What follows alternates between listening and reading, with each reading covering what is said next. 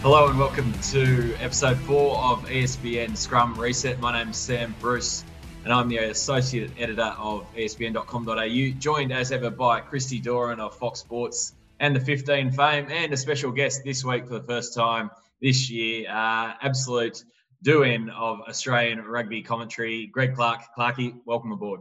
Thanks very much, Sam. Hello, Christy. Nice to be here. Thanks for the invite. Plenty to talk about, so let's get straight into it. We'll come to the Wallabies 40-man training squad that was named on Sunday a little bit later, but of course later on Sunday evening we learned that Rob Penney had been given his marching orders by New South Wales Waratahs. Hardly surprising, gents, given what's gone down this year. And Clarky, I'll come to you first of all. We're at the Waratahs launch back in the middle of February there, about a week out from kickoff. And when the squad was being introduced there, I was just thinking there is no way this squad is going to be competitive. Rob Penney here is on a hiding to nothing. So it has proved. How do you see the organisation's role in all this and what's happened to Rob? Well, Sam, I think everyone realises that it's not just a coaching problem. It's been an overall organisational problem, and I agree with you. The writing was on the wall, not at the pre-season launch. I think last year we saw that they went with the youth policy, and I think at one stage they had about 20-year-olds in the squad. And it's a big ask for those guys, not only to get through their initial season, but to back it up. Year two is always the season you look at when a young guy comes onto the scene, because people now know what he's capable of, and the opposition coaches will certainly do their homework on them.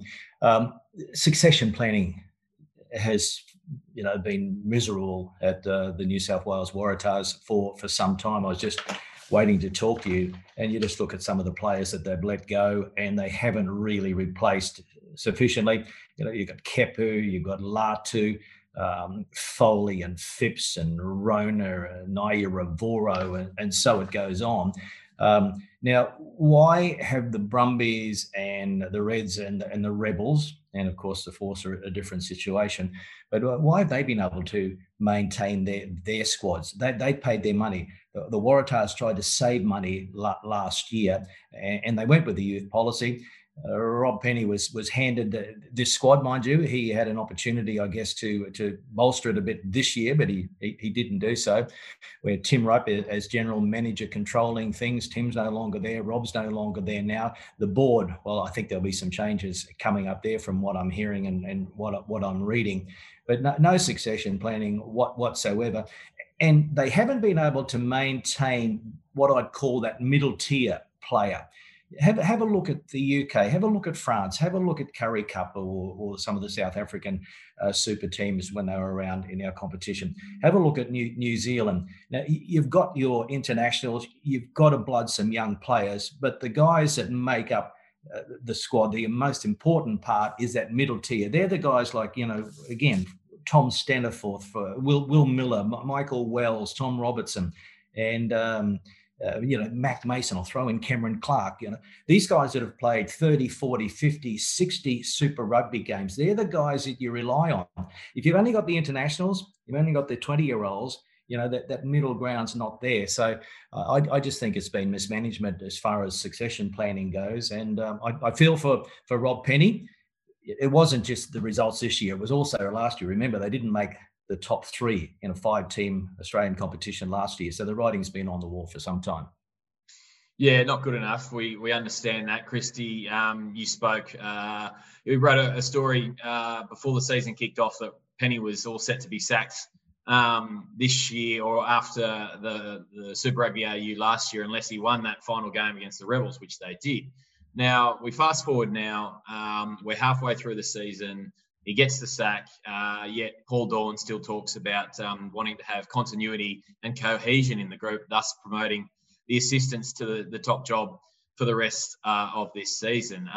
Was there any point at all in letting Rob just finish out Super Rugby AU? I mean, what does this achieve now? Is there any chance that we'll see a little bit of that classic coach gets the axe and the team bounces back the following weekend, or are they still just going to deteriorate through further to the end of the season. And what might the Crusaders do to this Waratahs team in Trans-Tasman Super Rugby? Well, Sammy, there's a few points to get to there, isn't there? But again, are they going to bounce back? No, I don't think so. They just simply don't have the talent. They've got injuries. They've got their few Wallabies that they do have are out on the sidelines. It's going to be a continuation of what we've seen. And Paul Dawn said yesterday, 3 record defeats from 5 matches. They're the cold, hard facts. But it was an absolute fizzer, I thought, yesterday's press conference with the CEO. The reality is he said very little. He also didn't really take much responsibility. Said, yes, we've all got to learn from it. But what else? Dan should be very disappointed by how it's been managed. And even the CEO doesn't really have – he's not a rugby person. He was brought in because he had a relationship with venues. That's not necessarily what they need. They need people with real rugby intellect in there at the moment. And do they have that? I'm not so sure. They're not going to be able to turn this around. Was there much point in getting rid of him now? What it does do is it says to the people, yes, we've actually taken action. We've got rid of the coach and clearly he can't coach. Well, I'm not so sure about that. Whether or not it speeds up the ability to appoint a new coach, a new head coach later on for 22 and beyond, possibly. Whether or not entices more people to come back or indeed stay on, that would have also been factored into it. But if you look at who's there right now, Chris Whittaker, everyone knows, is very much a New South Wales Blue Waratahs legend, a great of Australian rugby. But is he a proven coach? Absolutely not. Is Jason Gilmore a proven coach? No, he's not. He got let go from the Reds a few years ago, got some kudos back by helping a very good young junior Wallabies side at the World Cup, Under-20s World Cup in 2019. But these guys are really up against it and they don't have much rugby head coaching experience in it. And it's really going to be a tough one going forward for the rest of the year. So, Clarky, let's talk about then some potential coaching options. Simon Cron, we've already learned overnight that has ruled himself out, having re-signed with Toyota Verblitz and perhaps having another year to work alongside Steve Hansen over there was a big draw card for him. Darren Coleman, my understanding is he's desperate to get back and really earn that Super Rugby coaching opportunity. Whether that's going to be now, is he in the ring? Christie spoke with John Manenti yesterday, flagged his interest. Who's the ideal candidate for you that, number one, is available? Well, I like the names that you've mentioned. Can I go back one step further and follow on briefly from what Christie had to say? Go back to when Andrew Hall was the CEO of the New South Wales Waratahs. Now, Simon Cron, I don't know if he was promised the job, but we all thought that all he had to do was get through another year as assistant coach to Daryl Gibson, and he would take over the head coaching role. Then all of a sudden, Andrew Hoare and Daryl Gibson managed to work out another deal, and Daryl Gibson said, I'm going to stay on for another year. Simon Cron takes the job in Japan and is now working at Verblitz, Toyota Verblitz, under the guidance of Steve Hansen. And then Daryl Gibson resigns anyway. So we've lost Cron, we've lost Gibson, and then Andrew Hoare does the deal with Rob Penny, and as we know, 2 or 3 days later, Andrew Hoare then resigns and takes over the Auckland Blues. So I feel for Paul Dawn, because he sort of came into it where he inherited a squad, he inherited a general manager of rugby in Tim Rapp, he inherited a coaching staff. So I think I'm not trying to say that Paul Dawn is not doesn't have any questions to answer here, but I think going forward he's now got an opportunity to really put his stamp on it. So good luck to him. John Manenti, how many Shute Shield finals do you have to win before you get an opportunity at the Waratahs? Darren Coleman, what did he win? 1 or 2? He was certainly in 2 or 3 finals as a coach. And Gordon last year, as we know, he took them from nowhere to the top. So I'm a big fan of promoting some of these guys. Tim Walsh, maybe. Is Tim now ready to step up into a role? He was going to coach the LA team with Stephen Hoyles in the MLR. Then, of course, the the Olympics were cancelled last year or postponed, so he's had to stay on as the sevens coach for Australia. So he'll put his name up there as well. But it's time to start looking in our own backyard and give some of these guys an opportunity to come through. But yeah, for me, Manetti and Coleman, I'd be very happy if they were to take over. Christy, I know you've been speaking with Cronny overnight.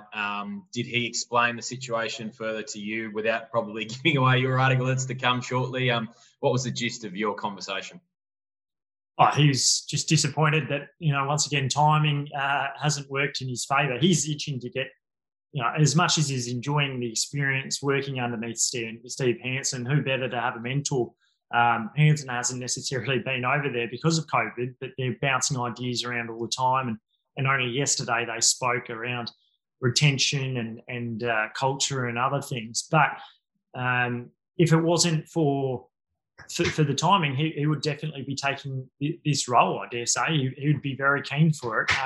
His wife is itching for him to return to Manly where they were living beforehand. So there's no bitterness there for Simon Cron. It's just a matter of timing. And will he eventually come back? Does he consider himself Australian, or as an Australian coach? He does, because the bulk of pretty much all his coaching experience has been done in Sydney with, firstly leading Northern Suburbs to a Shute Shield, a title there for the first time in 43 years, into the Sydney Rays, into Australian under-20s. The first time he was an assistant coach was there under Daryl Gibson with the Waratahs, and he said that there were their own challenges there, but clearly he enjoys head coaching. He learnt from Wayne Smith following the 2018 season, was allowed to, off his own bat, paid $6,000. His wife wasn't too fond of him spending $6,000 to get up to Japan to work with Wayne Smith for a week or two, but great experience by learning underneath one of the best coaches that the game has seen, and then also obviously working under Steve Hansen at the moment. Can we go back to some other names as well? Sorry, Sam, but we've got to mention Michael Cheika, who clearly is mounting a campaign to try and get that Wallaby job back in time for the next World Cup. And so Check, we know what he did in a couple of years at the Waratahs. So he's out there. There's talk about chasing Eddie Jones if he loses the job at England. I don't know if New South Wales Waratahs can afford Eddie Jones. But then you just look around some of the other guys. We did bring back Scott Wisemantle and also Matt Taylor into the Wallaby coaching mix, but there are other Aussies, doing the hard yards overseas. Andy Friend is at Connacht. I just bumped in today to Phil Blake, who's helping out at Sydney University. So here's Phil Blake, who can't get a gig in Australian rugby. Well, now he's helping out at Sydney University, a couple of training sessions a week maybe. But, he's been at Wasp, he's been at Leicester, he coached the Western Force, he was an assistant coach of the Wallaby. So, we do have people out there. So how far do you spread the net? So we've got to just, try and get Aussies back, I think. And the important thing with Michael Cheika, before we move on, is Roger Davis was actually there. He was the chairman when Check was appointed, first of all, at the end of 2012. So, could the stars align where Davis, picks up the pocket, the phone, gets out the phone book and rings him? And, we all know that he's not doing a hell of a lot, whether or not he's allowed to get out to get to a pre-season before the Rugby League World Cup, where, of course, he's coaching Lebanon. That will be an interesting one, just to see whether or not the time frame. But given he knows the lay of the land so well, I wouldn't think that's too much of an issue. And there would be a lot of players that would be interested in coming back that would work underneath Michael Cheika again. And I think that is one of the really luring things about Michael Cheika, is that he would be able to bring back some names. Yeah, absolutely right. They've, of course, got an extra $1 million to spend, the Waratahs, which they didn't do this year. So perhaps that coupled with Check. Alternatively, Clarkey, just one final one before we move on. How much do you think an appointment like Manenti or Coleman would resonate with that Shute Shield community, which, let's face it, hasn't always loved what New South Wales rugby and Australian rugby have done on a wider level? Yeah, I'm just reading comments this week that people in rugby heartland in Sydney in particular are demanding changes at board level. So that was always going to happen. And, New South Wales rugby has to be strong. So you want a proven coach there that knows New South Wales, that lives and dies for the state. And I said on Twitter this week that I'm not too sure of the numbers during the COVID period, but in 2019, 2018, 55% of the viewing audience in Australia came from New South Wales. So you have to have the Waratahs, if not winning, they've got to be certainly competitive. 35% from the Reds. So there's 90%. So you need, if not both of them, at least one of them going well, and at least the Reds are doing okay now at the moment. But I think Rugby Heartland would be pretty excited if a Manenti or a Coleman were given the opportunity, because it's sending out a great message, isn't it? There's a young guy, look out for North this year, Zach Beer, who's coming up through the ranks. And, there are obviously a lot of young coaches at Shute Shield level. So if Manenti or Coleman got the job, that's sending out a clear message to these young guys that there is a pathway there. One day you might coach one of the famous clubs in world rugby, the New South Wales Waratahs. One of the great stories that John Manenti told me the other day when I spoke to him was that when Michael Cheika returned, he asked Manenti, who was in his second year at Eastwood at the time, was, give me 25 names from Shute Shield that I can consider taking on a trip to Argentina, a tour to Argentina. And in the end, Cheika ended up taking 18 of those, and not all of them, but some of them kick on to play for the Waratahs, become, as Clarkey says, that middle tier to even international tier of players. You look at the Waratahs team of 2021. There's only 4 players from Eastwood and Gordon who made up last year's Shute Shield final.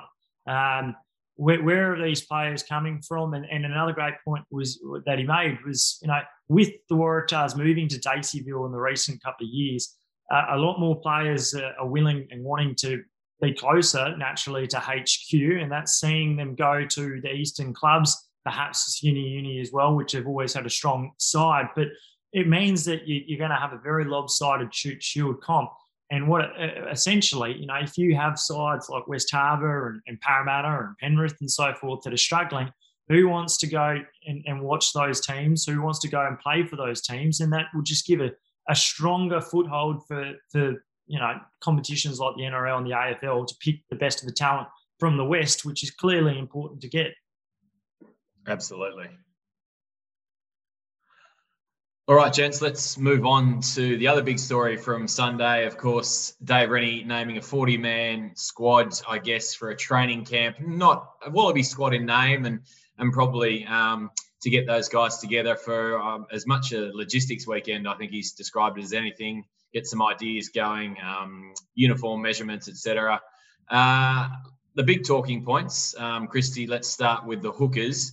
4 of them, they're named, but some big omissions. We've got Kaitu from the Force, Steve Murphy, Dave Parecki, and Lachlan Lonergan named. Certainly, Lonergan to me was a massive shock. I'm a big Kaitu fan from the Force. Love what he's been doing this year. But how did you see those 4 selections and equally the omissions?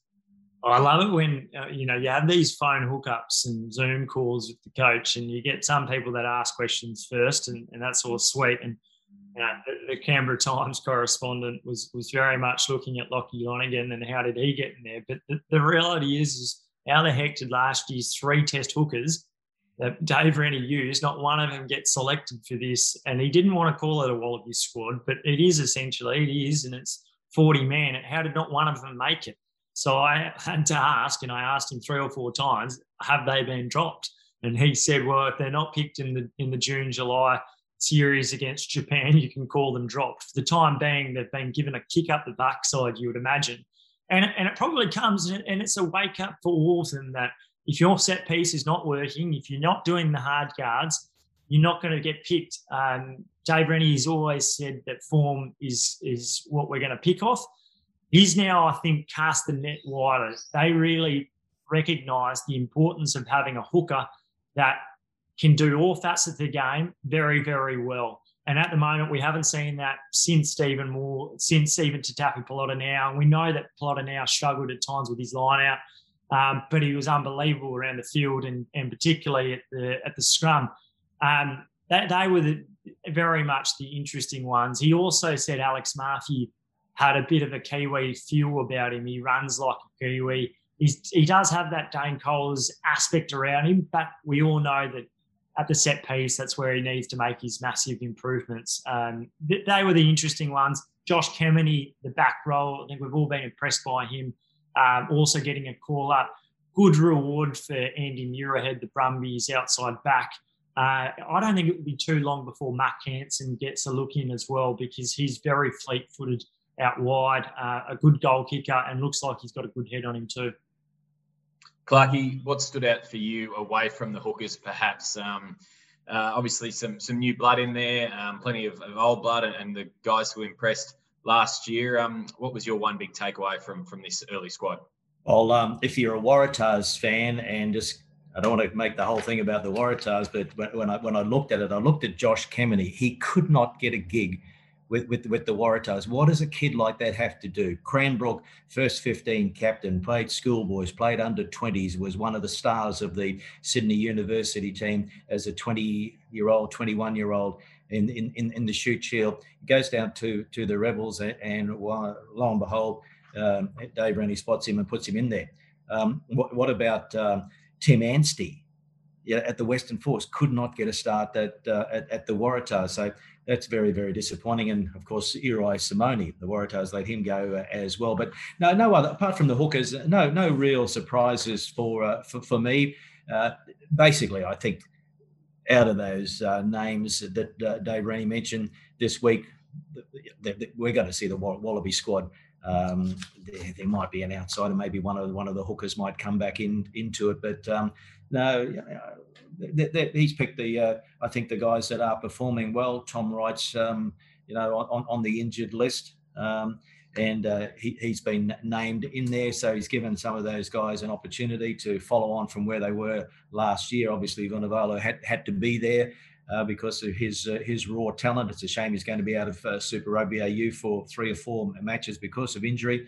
But no, I've got no complaints about it. And let's face it, it's a first squad, and yes, they'll be measured for their polo shirts and their socks and shorts and everything else, and they'll have some photos for the media and all that sort of stuff. But the nitty gritty will be when they do take on France in July.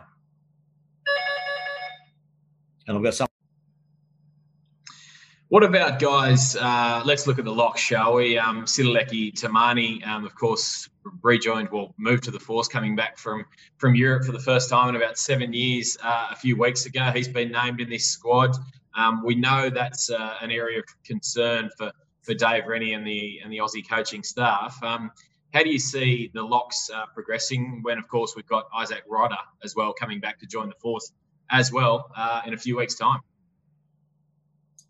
Well, clearly, with Sitaleki Timani coming back, it adds a lot of grunt and muscle, a bit more beef and experience. I think that's the most important thing. Experience, an older head there, someone who can just trudge the ball up and get over the advantage line. It's the Wallabies have been missing that kind of tight five forward for some time now. But also someone who's good in the set piece. He's going to be strong in the scrum as well. So, yeah, he's a massive addition. We've already seen what he can do in Super Rugby, having learnt and spent a lot of time in France. Well, there's not many better places for type 5 forwards to prove their worth in the set piece. What I found was interesting, Isaac Rodder's not going to necessarily be thrown in against in the July series against France. I think he'll have to bide his time. I dare say he'll be in that Bledisloe team, but he's not going to just be parachuted back there. But Rennie made a point to say that, he's coming back on his, because he wants to play for the Wallabies. I think he wants to return to Australia. He was cast aside pretty quickly from Bradthorn. And from what I know, there's a lot more to that story than just, him being selfish looking for money, from what I've been told. But he'll be another person that adds plenty to Australian rugby and the Wallabies. And it'll be great to have him back there because, we can see Trevor Hosea being a very, very good player for a long time to come. He's probably the most exciting of the young second rowers, but there's others out there like Angus Blythe and Darcy Swain, who's earned a Wallabies call up to this training squad too. So they're a couple of the guys to look out for. Clarkie, Seru Uru has been playing predominantly for the Reds at lock, but was shifted to number 8 on the weekend. Had a really strong first half, I thought. Now, the Wallabies had to get him cleared on residency purposes before the World Rugby law changes at the end of this year. So he's been named in this squad. Is he a guy that you genuinely think can factor maybe against France and then through the Rugby Championship as well? Oh, yeah. Really enjoying watching the likes of Eru and Hosea and Swain. I think at one stage there we were really worried about the locks, and Matt Phillip last year, he was given an opportunity, and gee, didn't he take it before he headed to France to take up his contract with Pau. So for those of us who are really worried about the second row situation, there are some great guys coming through in good form. And if you can add a Tamani there, even if he's on the bench or in the squad, he's such a professional nowadays because of his longevity and his experience. And Rodder coming back, I think that our stocks are looking pretty good. And while we compare Super Rugby AU and Super Rugby Aotearoa, let's face it that we're going to have a competitive 15, if not 23, out of the 5 Australian teams nowadays. So I'm quite excited about what lies ahead, especially if the French series does get underway and we can have a good warm up there and head into either the full 4-team Rugby Championship or another Tri-Nations. I think we're looking pretty good. Dave Rennie seemed reasonably loath to apply the Giteau law, even with the tweaks he made last year amid the COVID pandemic, to perhaps bring 2 extra guys back that weren't at that 60 cap threshold. Now, we're probably all thinking that was going to be last year Rory Arnold or perhaps Samu Kerevi, Tolu Latu. Now, it seems unlikely that's going to happen again this year, and Clarkie, particularly for Tolu Latu now. Yeah, I read only today that he's had another motor accident and alcohol was involved. So that's sad news, really, because that's 2 strikes now for Tolu. So he's been playing well in France. He scored 5 tries in the season so far. So it's disappointing to read another misdemeanor off the field for him. We all know how much talent he has got. But yeah, maybe the Giteau law, we don't need it now. I mean, I'd love to see Samu, Radiki Samu back in. Not he could come back too, I suppose. Age 56, a young one, yeah. No, Samu Kerevi, I'd love to see him back in Australian rugby, obviously. But maybe the good Giteau law is something that will be pushed aside now. Maybe we don't need it as much as we thought we did. Christy, any final thoughts on the squad that we haven't covered?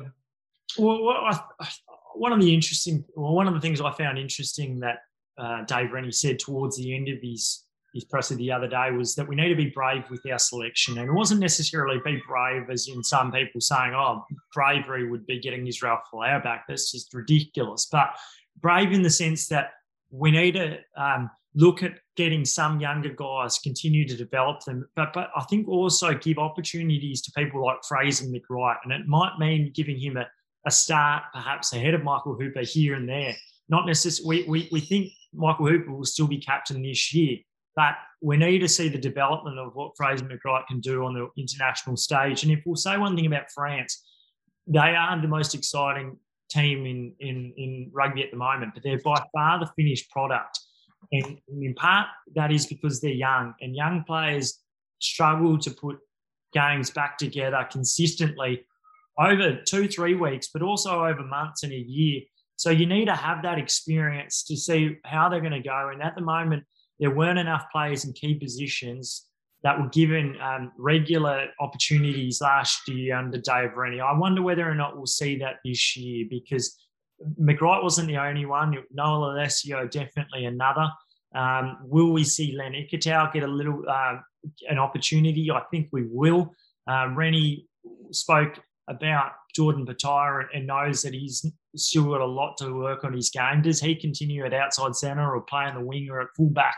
There's a lot of I think that's the interesting thing is how players develop this year and how many opportunities they get. But regarding the Giteau law, I still think it will be here to stay for a while. I still think there will be a Rory Arnold kind of amendment. There's 2 or 3 players at this side that if you brought back in could make a hell of a lot of difference to this Wallabies team. Yeah, another kind of hot and cold night for Jordy Petaia on Saturday evening at ANZ Stadium. A couple of really nice breaks, but then a couple of equally pretty poor occasions where the ball just meekly fumbled loose from his grip. Guys, let's finish off with a look at what happened up north over the weekend. Of course, the delayed game or the postponed game between France and Scotland. The Scots, who I've got a soft spot for, great to see them finish with a win. The first time they've beaten both England and France away from home in the same year, I think since about 1927. So there's a stat for you. They've clearly developed their game. France could have kicked the ball out earlier, having won a turnover, didn't do so for some unknown reason and conceded a penalty there that gave the Scots a final chance. But how do we sum up the Six Nations, Clarkey? And as Eddie Jones, we know the RFU are reviewing his position, but certainly the media have come for him heavily up there. The journos have really gone to town on Eddie and some of his comments through the tournament. Is he under real pressure? Is there any way you can see that they'll sack him? Well, he's got to be under pressure because we all know how strong that English media core is, and it's not the first time that Eddie Jones has had a run-in with the media and been under pressure. England, very, very disappointing, and clearly, he has to make changes to his squad as well because those players that he's been really loyal to just haven't been delivering for him. So England, the big disappointment. I was thrilled with Scotland as well. They're a team that I think we all love to see do well from time to time, the little brother.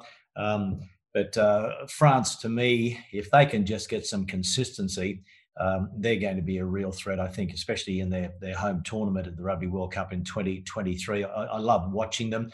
I just thought that match against Wales a couple of weeks ago was quite incredible, and I think everyone's sort of just thinking that Wales might have just stumbled across the championship, but they were the most consistent team, so you've got to give them credit, and Wayne Pivac, the coach there, has done a magnificent job for them, but.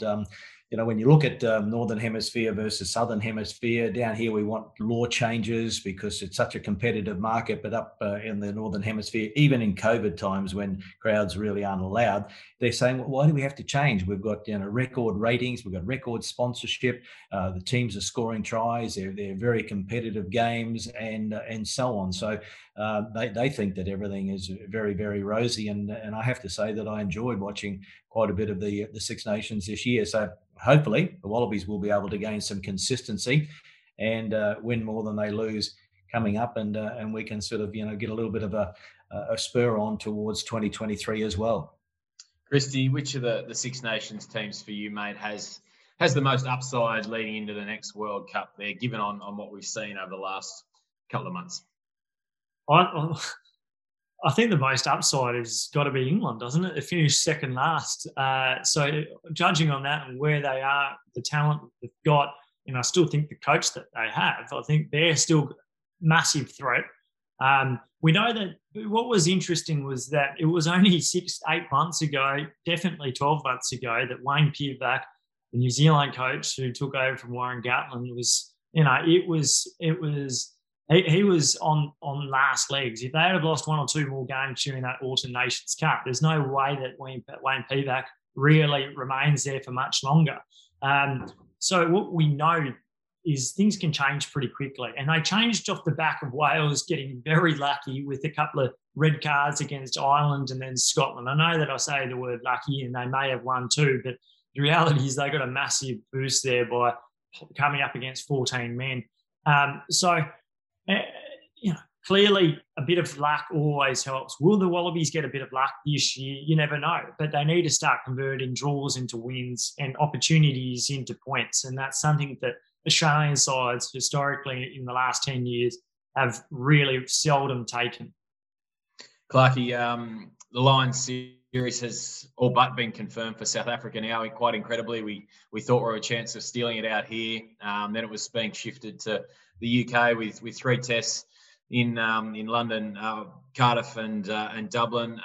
Now we see it's basically South Africa or bust. Given what's happening over there, it's hard to see how that will work. But are we going to see a fairly even spread of players for the first time across this Lions squad? And how much do you think some of England's struggles might affect some of their bigger stars, perhaps? Yeah, well, it is going to be interesting, isn't it, to see what Warren Gatland does with that. But surely there has to be more of an even spread. I mean, some of those Scottish players definitely have to be rewarded. You're going to have the big 5 or 6 from Ireland again. The interesting thing is going to be England, just to see how far down the pecking order some of those players have dropped. But I'm looking forward to that series. Can they spread themselves right around South Africa, or are they just going to be based in Joburg? It may not have the look of a normal Lions series if they do have to go into a bubble in Joburg and maybe Pretoria as well. But looking forward to that one. But also I'm looking forward to French, obviously, could be at full strength if they decide to bring the full strength team to South Africa. I know Ireland. David Nucifora, the director of rugby for the Ireland Rugby Union, is very keen to make sure that the 2 test series against Fiji happens in Fiji in July. So that'll be great. Italy coming down to get to New Zealand. So there's still plenty of some good rugby to be seen while the Lions are on. So it's going to be a massive month in July if it all goes ahead around the world. Fingers crossed. The big one, Sammy, before we finish up, the 2 positions I'm so curious to see with what Warren Gatland does is at 10. Does he go with conservative or does he go with mercurial? And that's Finn Russell from Scotland can do it all. Does he go with Liam Williams at fullback or does he go with Stuart Hogg, the Scotland captain? They're 2 decisions which will perhaps divide a nation or, the UK and Ireland, but they're 2 decisions that if he does go with bold, I think he'll win a lot of support, and I think it would be great for rugby to have 2 really attacking players there in those key positions. But also and I know Clarkie's just mentioned a couple of tests for Ireland and France, Ireland and Fiji. What England and Eddie Jones does, because we know that in 2017 when the Lions series was last on, that is when Eddie Jones went to Argentina with a very understrength squad and ended up finding a couple of players of absolute gold. And I think of Tom Curry and I think of Sam Underhill, unearthed these sorts of players and they go on to be stars at the World Cup. I reckon Eddie Jones would be desperate to be able to know that Lions is going ahead so that he can blood some of those young guys like a Marcus Smith who plays for Harlequins, a really attacking 10. And it allows him, it almost gives him a free hit to just experiment. And that's why I think, it's a great opportunity for all nations in this July period, including the Wallabies, to experiment and to be bold. Yeah, a couple of other names there. Austin Healy was particularly scathing in his assessment of Eddie's comments that some fringe players gained more by being in the wider squad and not actually playing a minute of Six Nations rugby than being back with their club sides. Austin certainly didn't miss on that one. Gents, it's been an absolute pleasure. Clarkie, thanks for coming on today, mate. We know you're still deeply connected within the not just the Australian rugby circles, but also around the world, mate. We hope semi-retirement is treating you well, and that golf handicap is on the way down. The unfortunate thing is it's on the way up. But anyway, that's a work in progress. It has been for 20 years. But no, thanks very much for your time, guys. I'm really enjoying being a fan most weekends, and we'll see what happens down the track. But I just have my fingers crossed for Australian rugby, and let's hope that we do see some interesting stuff happening in July and further in the year on the test scene. As we all do. Christy, mate, thank you as always, and gents, have a great Easter.